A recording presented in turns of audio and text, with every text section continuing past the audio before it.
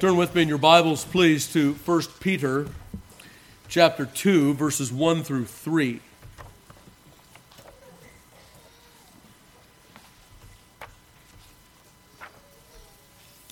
Hear now the inerrant, infallible, and inspired Word of God. Wherefore, laying aside all malice and all guile, and hypocrisies and envies, and all evil speakings, as newborn babes desire the sincere milk of the word, that ye may grow thereby, if so be ye have tasted that the Lord is gracious. May God add his blessing to the reading and hearing of his most holy word. The Reverend Arthur Hildersham, you may not have heard of him before, but he is a nonconformist Puritan minister of England. He said this: "And as this will make us able to pray with comfort, so will this also make us able to hear and read and meditate in the word with cheerfulness and a good appetite.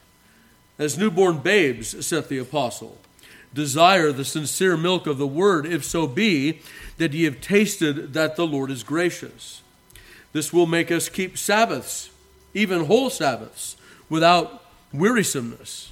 Ye shall keep every man my Sabbaths, saith the Lord." Why so? What may more us to do this willingly and cheerfully? "I am the Lord your God," saith he. In a word, this will make us walk cheerfully in every duty of obedience, in every way of God. "Thy loving kindness is before mine eyes," saith David. "Therefore have I walked in thy truth." All right, so let's remember that last week we spoke about tasting that the Lord is gracious. We spoke of that entrance into the Christian life. It is a tasting that the Lord is gracious and kind and benevolent, that he can be trusted, that he can be relied upon. We spoke of the woman and the Pharisee, you'll remember, who at the home of the Pharisee was weeping and washing Christ's feet with her hair and her tears and anointing his feet with oil and so on. She had a sense of her need and the Lord as her only remedy. She tasted and hungered and thirsted for nothing else. We looked at that kind of tasting that is not a gracious tasting, that leads to presumption. And we remember the warning of Hebrews chapter 6. And finally we saw that this tasting is supposed to kindle in us a hunger for more. As a chef will say, "Would you like a taste?" And he would be very disappointed if after he gave you a taste, you went, "That's it, no more for me." Right? So the Lord says, taste and see that the Lord is good, and use that as an impetus to desire even more. And then finally, we introduced the topic last week of hard thoughts of God. I'd like to hone down on that this week. I know it says in your orders that we were going to talk about growing by the Word of God, but in my meditations and in my study reading this week, I thought it might be better to go down the road of thinking hard thoughts of God and how we ought not to do that, how we might be inoculated against doing that. We want to taste that the Lord is gracious. Remember that there are some, they come to an understanding of Christ, some kind of understanding. They taste, if you will, but they don't taste that graciousness. They don't taste that glory. They don't taste that goodness. Rather, it is a taste that puts them off for some reason or another.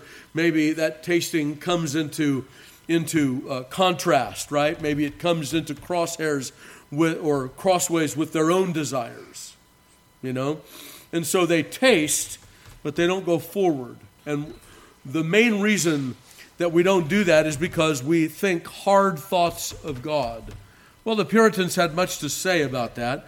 I don't remember how many instances of this. Let's see. Looks like 7 of them.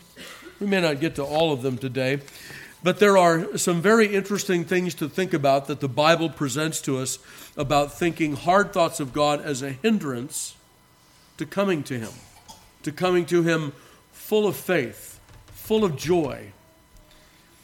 May I say that when Jesus said, "I am come that they might have life and have it more abundantly," he did not in so saying, desire to pinch your affections, but to, if you will, lance them and let them flow.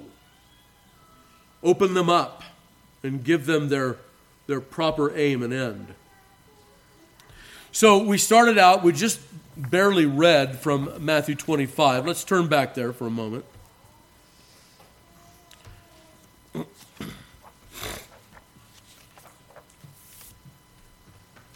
Verse 14, or verses 14 through 30. We'll not take the time to read after all of it. Matthew 25, there it is. The kingdom of heaven is like a man traveling into a far country. He called his own servants, delivered them his goods, and, he delivered 5 and 2 and 1 talents to those servants of his. And finally we came to that last servant, and he had hard thoughts of his master, didn't he? I knew that thou wert an austere man, reaping where thou sowest not. I didn't trust in thy mercy. I didn't trust in thy kindness. I tasted all right, but it wasn't a gracious tasting. And so here's your talent back. You have what's yours. Whereas the others went out and made good on the gifts that they were given in confidence that their master would receive that goodness from them. He had no such confidence. He had hard thoughts of God, and noticed that these hard thoughts completely arrested any spiritual growth in him. He made no motion toward his master, but everything in his mind was contrary to his master. So I'd like to maybe look at a few other places for this general talking about hard thoughts of God, and then 7 specifics. Okay, so let's look at Matthew chapter 20 as well. Matthew chapter 20, verse 12 reads like this. This is that parable where Jesus presents this householder who goes out in the early morning and he hires laborers into his vineyard, and he agrees with those laborers for a penny a day, right? Now that doesn't sound like much money to us, but in that day a penny was another name for a day's wage. We're going to pay you for a day. Here you are, you're out on the highway looking for someone to pick you up. You're a day laborer. I'll pick you up for the day, and I'll give you a penny. I'll give you a day's wage for your labor. Well, then he goes out again, and he gets some later on in the morning, then some at noonday, and then some maybe an hour and a half before shift is over. You'll remember the story there in Matthew 20. And so we come to the end of the story, and everyone gets a penny, and then finally the laborers come to the master who were taken up the first part of the morning, early in the morning, and they labored all day long. And so they saw everybody else got a penny for a lot less work, and so they have gotten their expectations a little bit charged up, a little bit tuned up. And so here they come thinking that they may get even 2 pennies, right? And the master gives them a penny. And they say, hey, what gives? We've labored all day, even in the heat of the sun, and we get the same as everybody else? And then notice what the householder says to them. He says to them, is your eye evil because mine is good? They thought hard thoughts of that master rather than good thoughts of him. Rather than emphasizing, look how generous this man is, they thought to themselves, look how stingy he is. He didn't give us anything like what he should have according to our estimation, because we bore the heat of the day. And remember that the householder says, friend, I've done thee no wrong. We agreed for a penny, and I gave you your penny. So very interesting, they thought hard thoughts of that master, didn't they? They thought hard thoughts of him. Luke chapter 15, verse 29 is the next one. Luke 15.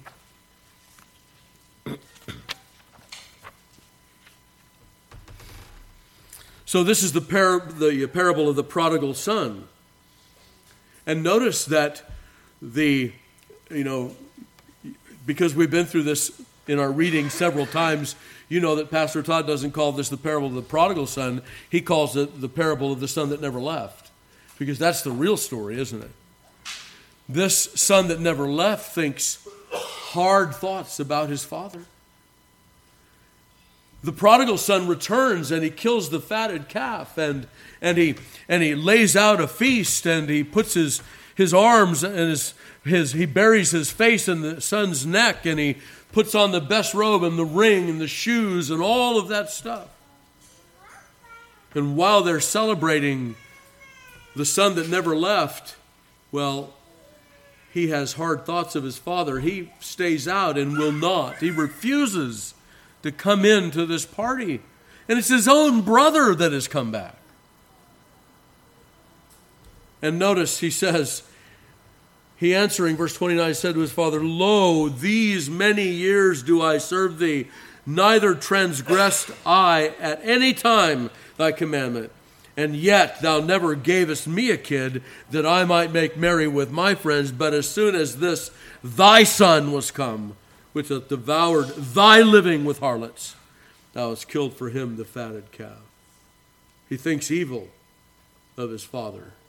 And of course, in the story, we want to make sure we get the import of what Christ is saying. He thinks evil of his heavenly Father. This is indicative of the Jews. And then we'll turn over to Luke 19.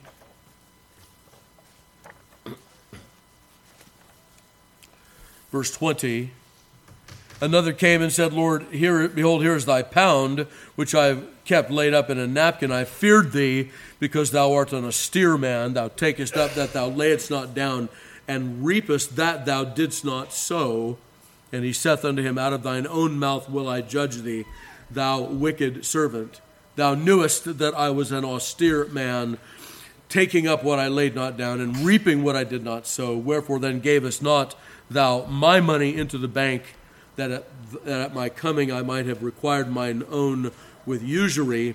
And he said unto him that stood by, "Take from him the pound, and give it to him that hath 10 pounds, and so on. So, a parallel story to the Matthew 25 story. And yet what we have here also is a little bit more detail about the laying down and the taking up. Notice the hard thoughts that this man thought of the master in the parable here was that he required things that he didn't supply. You hear that? He required things that he didn't supply. And we'll get back to all of these as we work through these 7 ways of thinking hard thoughts about God. But let me say this. Let me just pull up for a moment and say this. There are those that live in this world that when you convince them from the Scriptures that there is no other way to believe except that God indeed is sovereign over our salvation, then sometimes you'll hear people that have been convinced of that fact but still think hard thoughts of God. Well, I guess he just hasn't given that to me then. May I say, that's exactly what we're talking about here in this parable. Oh, well, he's required of me something he didn't lay down in my heart in the first place. That is indeed, beloved, thinking hard and wicked thoughts about God. Our confession tells us that when we lay out the doctrine of God's sovereignty and salvation and his predestinating grace, that we do so with much care. And a part of that care is, friend, when you hear of this, make a good use of it. Don't use it to turn back upon God and tell him how he is somehow unjust. Don't use it to think hard thoughts of God. Think of it in such a way as to magnify the grace and mercy of God. Be one of those that are tearing down the gates to get in to where blessing is found, rather than those who remain aloof. You never gave me anything, like the prodigal son's older brother. All right, well, thinking hard thoughts of God then is a sin. It's a wicked sin. It is not uncommon, though, among the professing church. We'll remember in Psalm 73, verses 8 through 13, Asaph himself was caught in this sin at one point in his career. What did he say? It's vain to serve God. He didn't say it in those words, but he said, I've cleansed my hands in vain. I've washed myself in innocency for nothing. The wicked are happy as clams, to use a colloquialism. Right? Asaph fell into that. And later on, after his repentance, he says, that's the talk of a beast. That's how a beast feels, only concerned about what feels good to him. Right? And then he talks about desiring God above all else. My flesh and my heart fail, but God is the strength of my heart. No longer thinking hard thoughts of God, but good and profitable thoughts of God. We also read about this in Isaiah 58, verse 1. Listen to what it says in there.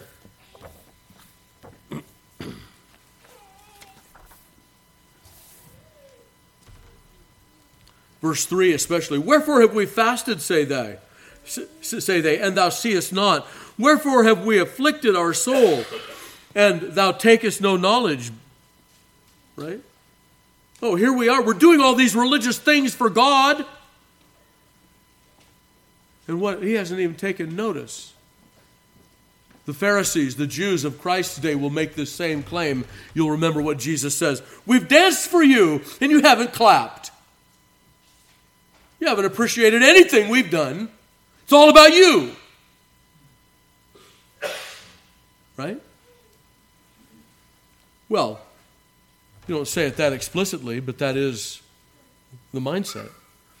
In Ezekiel 18, 1 and 2, verse 25, verse 29, Ezekiel 33, 17 through 20. In these passages, we hear things like, the fathers have sinned, but it's the children's teeth that are set on edge. They're the ones that ate the sour grapes, but it's our teeth. God is visiting the sins of our fathers upon us. It's not right. He shouldn't be doing that. Right? So that's Ezekiel 18 and 33. And then finally in the Old Testament, Malachi chapter 3. Beloved, may words like this never be found upon our lips or in our minds. Listen to what it says here in verse 13. Your words have been stout against me, saith the Lord. Yet ye say, what have we spoken so much against thee? Ye have said, it is vain to serve God. And what profit is it that we have kept his ordinance and that we have walked mournfully before the Lord of hosts? And now we call the proud happy. Yea, they that work wickedness are set up. Yea, they that tempt God are even delivered. Well, those are hard thoughts of God. There are those then, if we relate this back to 1 Peter 2, verses 1 through 3, especially verse 3, there are those who have a taste, and they don't like what they taste. They don't taste that he's gracious. They taste that he's, what have we heard, austere. Serving him is vain. He doesn't take notice. He doesn't appreciate, and so on and so forth.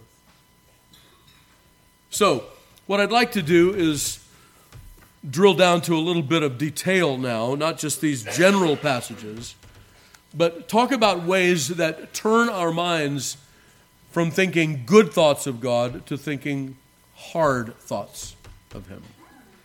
And the first instance that I'd like to speak to you about is a legal performance of duty. A legal performance of duty tends to hard thoughts of God and contrary to tasting that the Lord is gracious. We saw this in the prodigal son. We saw this in the older son, is what I should say. We saw this in the parable of the men laboring in the vineyard. What did we hear from them? Look at all we've done, and this is all we get? Or, look at all we've done, and you've never given us the gifts that we desired. Look at how we have served you, Lord, and look at the pauper's return we have received. What is the difficulty with that? What is the difficulty with that thinking? In addition to it being rank, unbiblical thinking, aside from that, what is the mechanism? What is the thought process that leads someone to such thoughts? Number one, he has a high view of his own works, doesn't he? Too high a view of his own works. Lo, I have labored all these years and you never gave me a kid.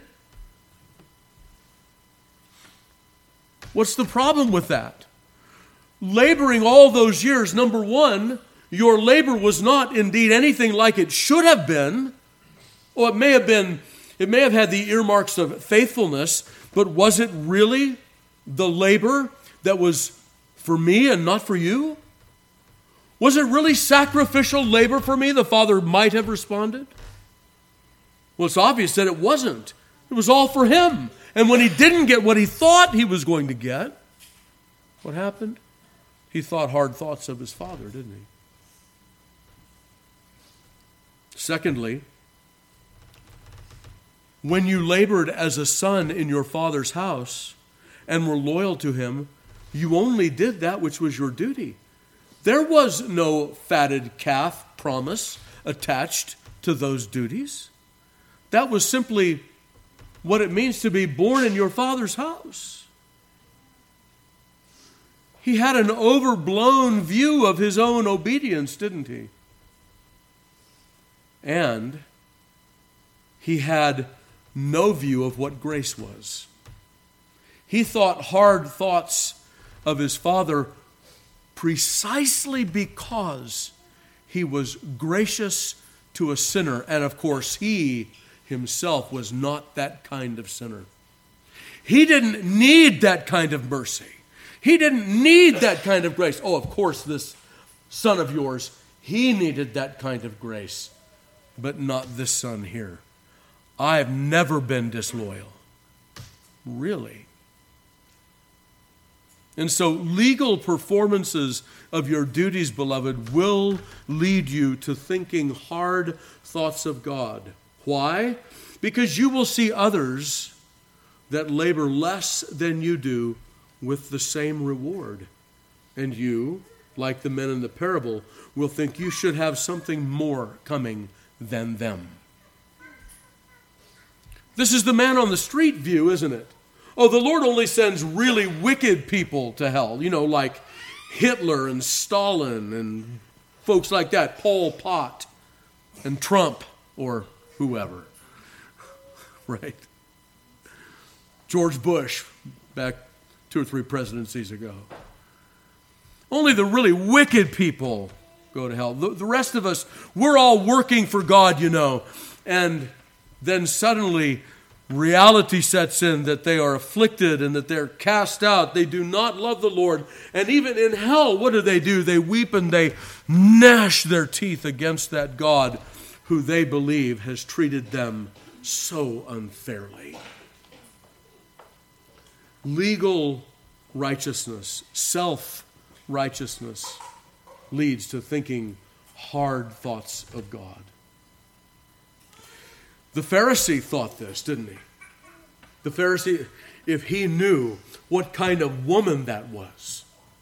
Certainly, I'm not that kind of person. Or we have the Pharisee and the publican, don't we, in that other parable, right? God be merciful to me, the sinner, while the Pharisee has no sins to confess, no requests to make, he has no needs at all. Then suddenly finding out what is the attitude of the Pharisees. This people that knoweth not the law are accursed, and so on. So a legal pursuit of righteousness leads to thinking hard thoughts of God, because our standard will never be His, and we'll always find something to find fault with, whether it's it's a downplaying of his receiving of our good works, or whether it's an overplaying of the greatness of his mercy and complaint about it. So that's the first. Beloved, let me ask you the question. Do you sometimes find yourselves feeling a bit superior over others? Feeling a bit like, well, of course they deserve that, but not me. This will lead you to thinking hard thoughts of God when it falls out not according to your deserts. You'll be tempted like Asaph was, seeing the righteous, or as we read today, they are in their own fat they are enclosed. Their mouth speaks loftily. They have everything they need, and they leave their substance to their babes. As we heard in Psalm 17. How can that be? How can that be in a just world? And we will begin questioning the judgment and justice of God. Why? Because we think more highly of our own works and selves than we ought to think, and we think less of God's mercy and grace than we should. And so legal righteousness, self-righteousness tends toward thinking hard thoughts of God. So we must then remember that the Hitlers of this world, although their sins are more heinous in the sight of God than others, that they are no more deserving of judgment than we are. No more deserving of judgment than we are. That's counterintuitive to the natural man. It's counterintuitive to self-righteousness. It's counterintuitive to Pharisaic thinking. But it is true. And once we begin to think in that way, we will less and less and less think legally. We'll stop feeding that little Pharisee that lives with us, that hungry little guy, and we'll starve him out more and more, and we'll think less and less along those lines and more upon the grace of God, and we will magnify him for his mercy rather than resenting it. Because God has been, too merciful with those other folks. So that's number one. A legal righteousness tends toward this kind of thinking. If we have tasted, though, that the Lord is gracious, then his grace and his mercy comes to the fore of our service, and serving him becomes a pleasure. And we cease from saying things like, well, we've danced in your presence and you haven't clapped. You haven't responded in the way we thought. Rather, we love God, and we love that he receives our persons and services in the beloved.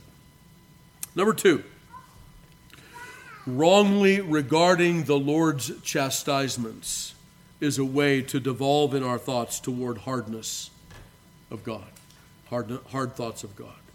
Wrongly regarding his chastisements. I think this is another temptation that we all face. This is the way of Cain. Remember what Cain said in Genesis 4:13? My punishment is greater than I can bear. Remember what Saul did when the Lord said, the kingdom is taken away from you. Do you remember what he did? It was taken away from him in chastisement. What did he do? He gripped it even tighter. He clutched it even closer. What did Cain and Saul have in common? God is punishing me in a way that's unjust. Rather than hearing what? If the Lord takes the kingdom away from me, then that's what I need. If the Lord sends me out of Eden and from my family out east, and that with the stigma of being a murderer, what? Then that's what I need. Beloved, there is no chastisement that the Lord sends to his people except they need it, except they must have it, except that it will work for your salvation. Why else does the Lord chastise his people? It is not simply because he takes pleasure in the afflictions that he sends you. No, rather the prophet tells us that in all their afflictions he was afflicted. The Lord knows how to identify with us in all of our afflictions, and does. We have that promise in Scripture. We also have the very actions of the Lord Jesus Christ, who took to himself a true body, a reasonable soul, and suffered with a punishment greater than any of us will ever bear who believe in him for our sakes. No, he knows our frame, that we are but dust. He knows what it is to afflict. So, he does send chastisement. But sometimes in those chastisements we forget. Notice Psalm 77.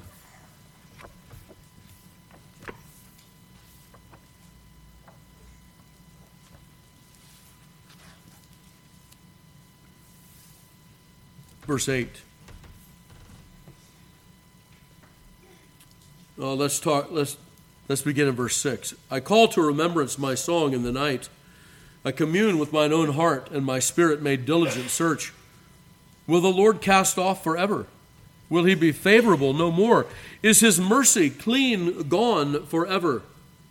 Doth his promise fail forevermore? Hath God forgotten to be gracious? Has he in anger shut up his tender mercies? Sometimes when we are under difficult chastisements, we might tend to think so. Beloved, I can tell you from the Scripture, without fear of contradiction, that every affliction you have ever undergone has been sent by God because we needed it. Because he would save us rather than curse us. Because he would use that chastisement, as we read in Hebrews 12, to work that holiness in us without which no man shall see the Lord. Isn't that what the apostle tells us in Hebrews 12? What is the right response then when we are tempted to think thoughts that are here voiced in Psalm 77? Verse 10, and I said, this is my infirmity, but I will remember the years of the right hand of the Most High. I will remember the works of the Lord. Surely I will remember thy wonders of old. I will meditate also of all thy work and talk of thy doings. Thy way, O God, is in the sanctuary. Who is so great a God as our God? Thou art the God that doest wonders. Thou hast declared thy strength among the people. Thou hast with thine arm redeemed thy people, the sons of Jacob and Joseph. Selah.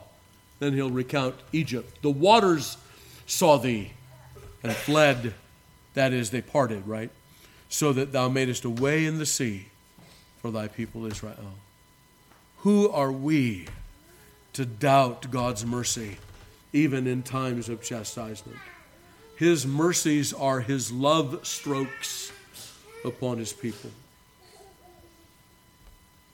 We remember Job in this, don't we? How that in Job began his career, as it's recorded in the book of Job, with that wonderful kind of trusting and resting in the Lord.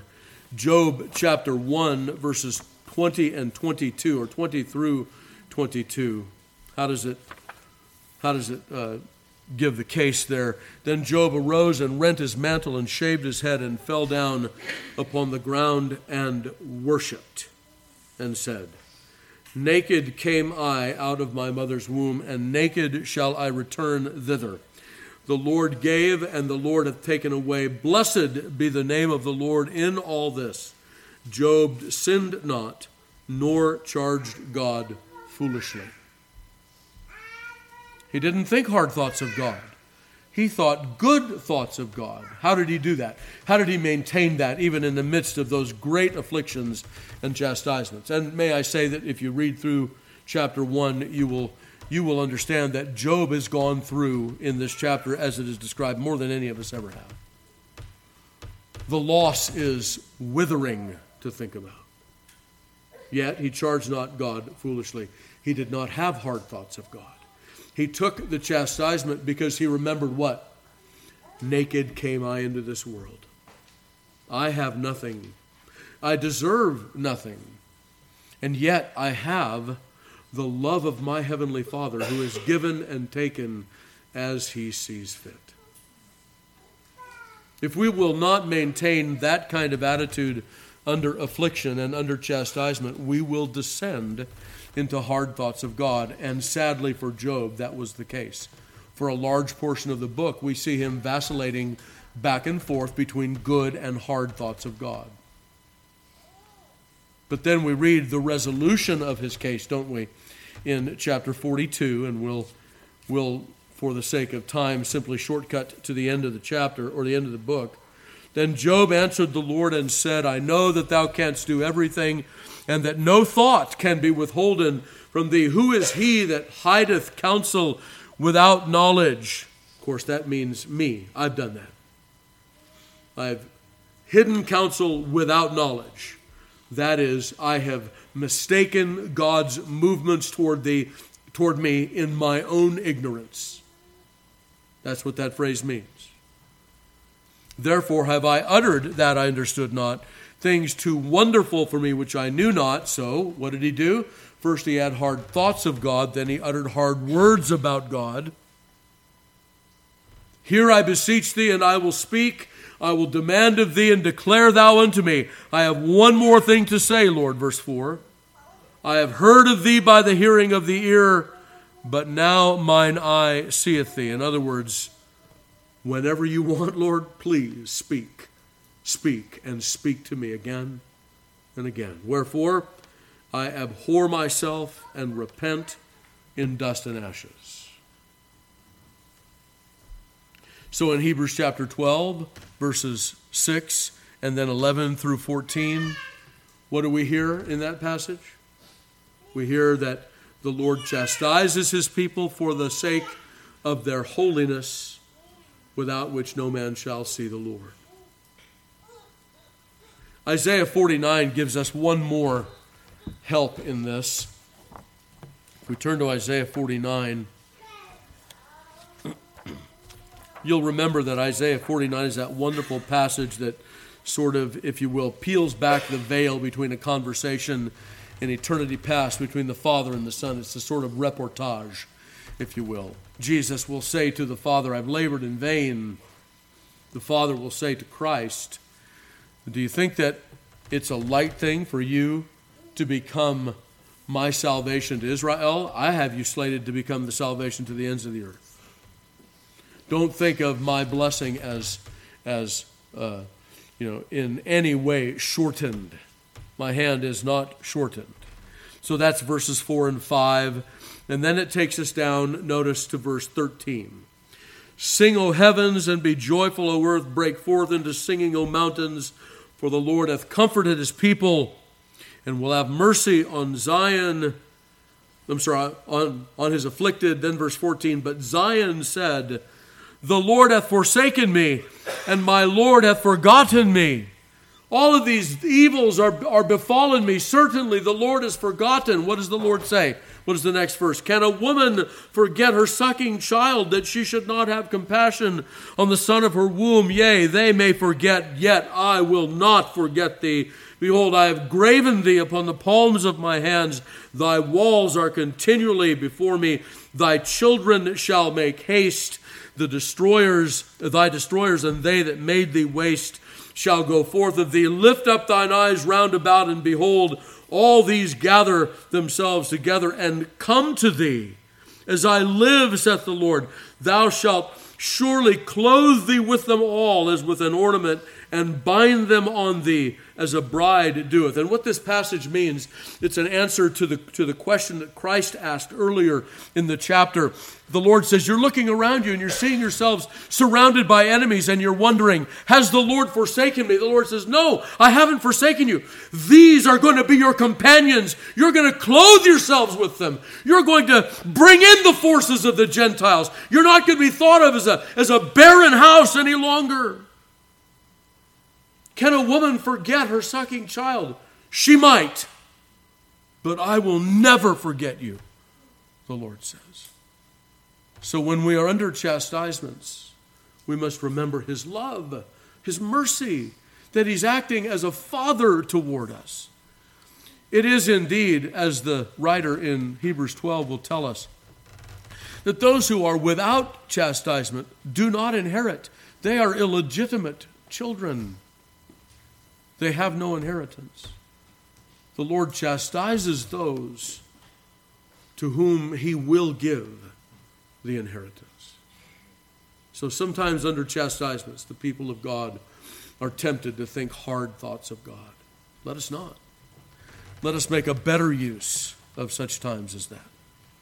The third, doubting of the Lord's provision can think of hard thoughts. Doubting the Lord's provision.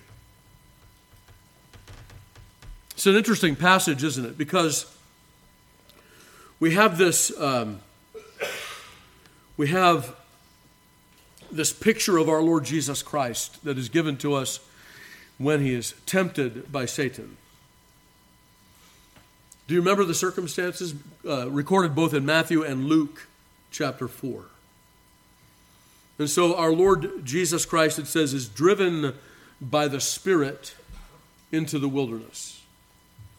And I believe that there is a redemptive historical teaching in that tempting of Christ, that Adam was the best and brightest of God's creation. He was set in a garden. He was set in complete innocence, with no constraint upon him to disobey the Lord or to sin. He had the best of circumstances. The animals came to him and served him. He was God's vicegerent, vice president, if you will, over the entire world. Everything that God had created was given to Adam in subservience to him, that he might bring it to the glory of God and present it to God, fully formed, managed, taken care of, curated, if you will. Jesus was in a wilderness. He was in a wilderness without food, without companionship. Remember, Adam needed a companion. The Lord gave him a companion. Adam needed food. The Lord gave him food. Adam needed work to do. He gave him work. He gave him everything for his success. Excuse me. Our Lord Jesus Christ, it appeared, was deprived of everything. In the wilderness, not a garden, without food, fasting for 40 days. And I think that we're supposed to think of the first and the second Adam in these circumstances. And so then at the end of 40 days, the tempter comes to him and he says, "Make these stones bread." Both texts in Matthew 4 and Luke 4 are careful to tell us after the 40 days, not before, after the 40-day fast, he hungered. Interesting, isn't it? After which he hungered. And the tempter is right there, ready, that Jesus should step out of his role as the representative of God's people and act in his own behalf instead. Look, here you are without provision. You don't have any food. Why would someone of your position be without food? Why would someone of your position be without protection? Why would someone of your position be without a kingdom? You and I, we know who you are. Why should you be deprived?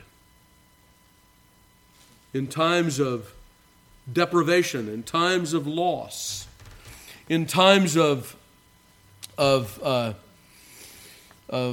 when the Lord's provision and care seems to be apart from us. What did Jesus say? Man shall not live by bread alone, but by every word that proceedeth out of the mouth of God. Thou shalt not tempt the Lord thy God. Thou shalt worship the Lord thy God, and him only shalt thou serve. Jesus answers with his word. Why? Because the first answer is the best. Beloved, the Lord, for his own sake, for his own pursuits, may take away from you his provision, his temporal provision. It seems that he will take away his care. It appears to us in that way. And that movement of walking by sight and not by faith will lead to hard thoughts of God. I don't have all the money I need. I don't have all the supply I need. It seems that God has shorted me. Is that what Jesus said? When in the days of his flesh, he had nowhere to lay his head? Is that what he said in that most acute time when he was under the temptation of the tempter? No. No, Jesus said, I have all of the supply that I need. I have meat, he told his disciples, you know nothing of. My meat is to do the will of him that sent me and to finish his work. And so even in times of deprivation, when the people of God might be tempted to think hard thoughts of God, as Asaph was, he's given much to the rich, as the psalmist was in Psalm 73, David, when he said, look at these rich folks. They leave their substance to their babes, but they're like that lion who looks down. Their gaze is toward the earth. Beloved, if our gaze is toward the earth as well, we'll be tempted to think hard thoughts of God. But if our gaze is lifted up to God, we will be assured that he has not left off his care. As we read, we might double dip in Isaiah 49. Has the Lord forsaken me? Has he forgotten me? Has he left me to my affliction? Well, can a mother forget her sucking child? The Lord says, even if she would, I would never forget you. And what is he saying there? There's simply no illustration here that lives up to the care and concern that you are always in my sight and always in my care, even if it doesn't seem like it to you. Right? Well, let's go one more, and then we'll have to stop for the sake of time.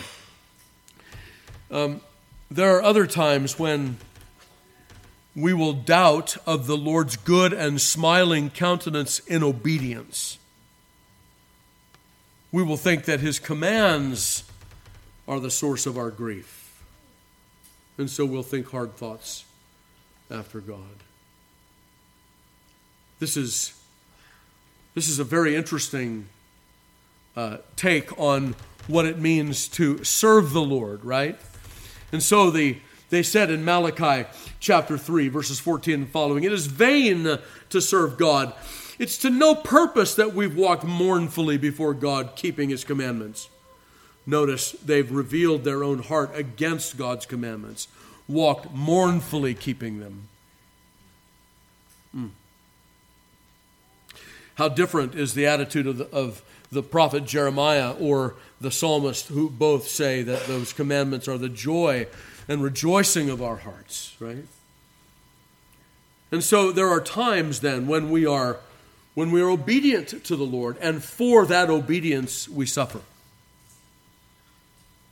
Persecution comes upon us for particular obedience, and what do we think then?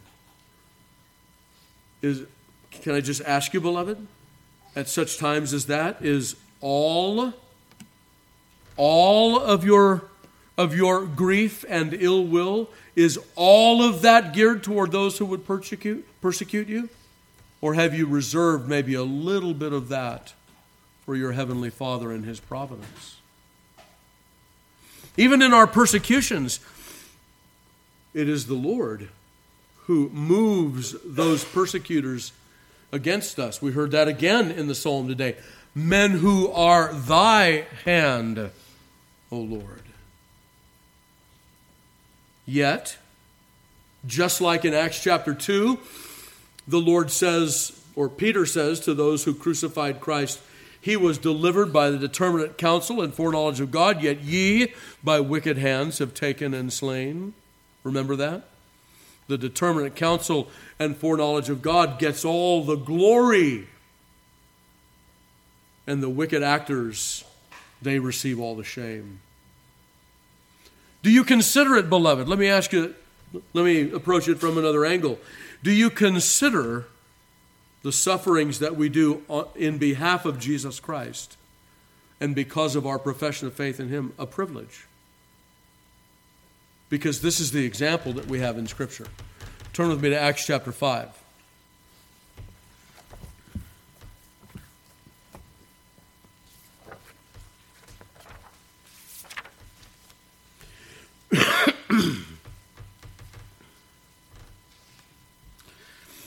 Acts chapter 5, long about verse 41. This is the disciples, the apostles, after they had been beaten and commanded that they should not preach in the name of Christ anymore. And they departed from the presence of the council, rejoicing that they were counted worthy to suffer shame for His name. And daily in the temple and in every house they ceased not to teach and to preach Jesus Christ. Notice, there is not one hard thought of God there and His providence. They have reserved all of their ill will toward their persecutors, and yet not so much ill will that they would refuse to speak gospel truth to them when called upon. Notice 1 Thessalonians chapter 1.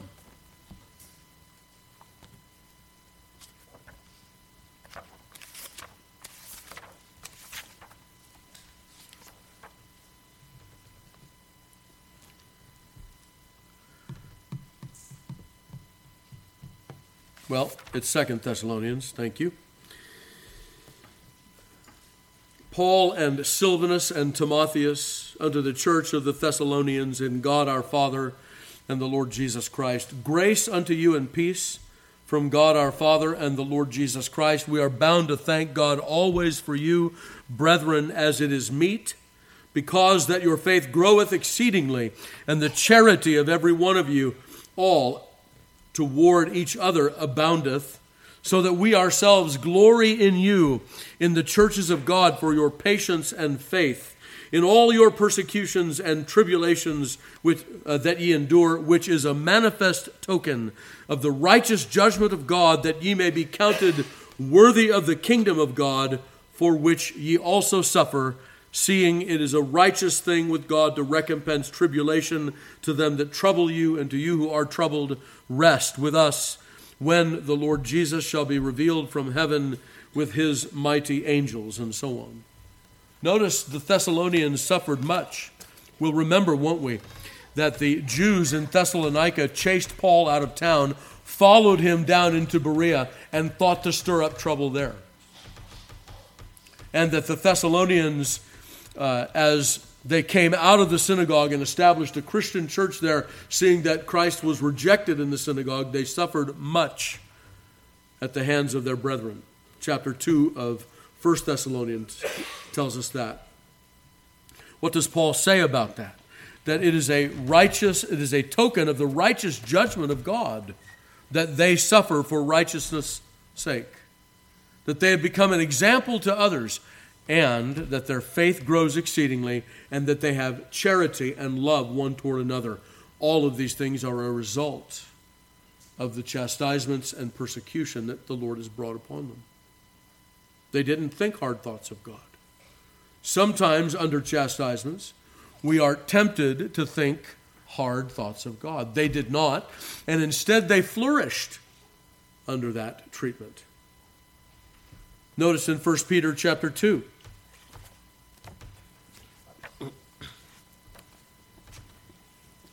Verse 19. For this is thankworthy, if a man for conscience toward God endure grief, suffering wrongfully. For what glory is it if, when ye be buffeted for your faults, ye shall take it patiently? But if when ye do well and suffer for it, ye take it patiently, this is acceptable with God. Literally, what Peter says there is this is grace with God, or something to thank God for. For even hereunto were ye called, because Christ also suffered for us, leaving us an example that ye should follow in his steps, who did no sin, neither was guile found in his mouth, who when he was reviled not again. When he suffered, he threatened not, but committed himself to him that judgeth righteously, who his own self bare our sins in his own body on the tree. Notice what the right response to persecution is. Committing ourselves to God righteously. Not thinking hard thoughts, but putting ourselves in our own mindset in God's safekeeping. Right? We've used this illustration before. Let's use it once again. And I guess I got to close with this. You'll remember when there was a time in ancient Israel when Joshua and the elders, they did not consult the Lord, and they took the Gibeonites into their care. Right? And the Gibeonites were then subsequently attacked by the other tribes, the other Canaanite tribes. And what did they do? They committed themselves to the care of Joshua and the Israelites. This is what Peter is talking about here.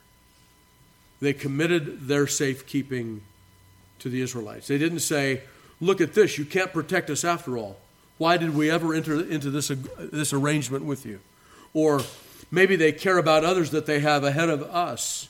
No, they sent to Joshua and Israel, and they came immediately to protect those that they had committed to keep. This is how the Lord will avenge us speedily. Speedily, he says. Right?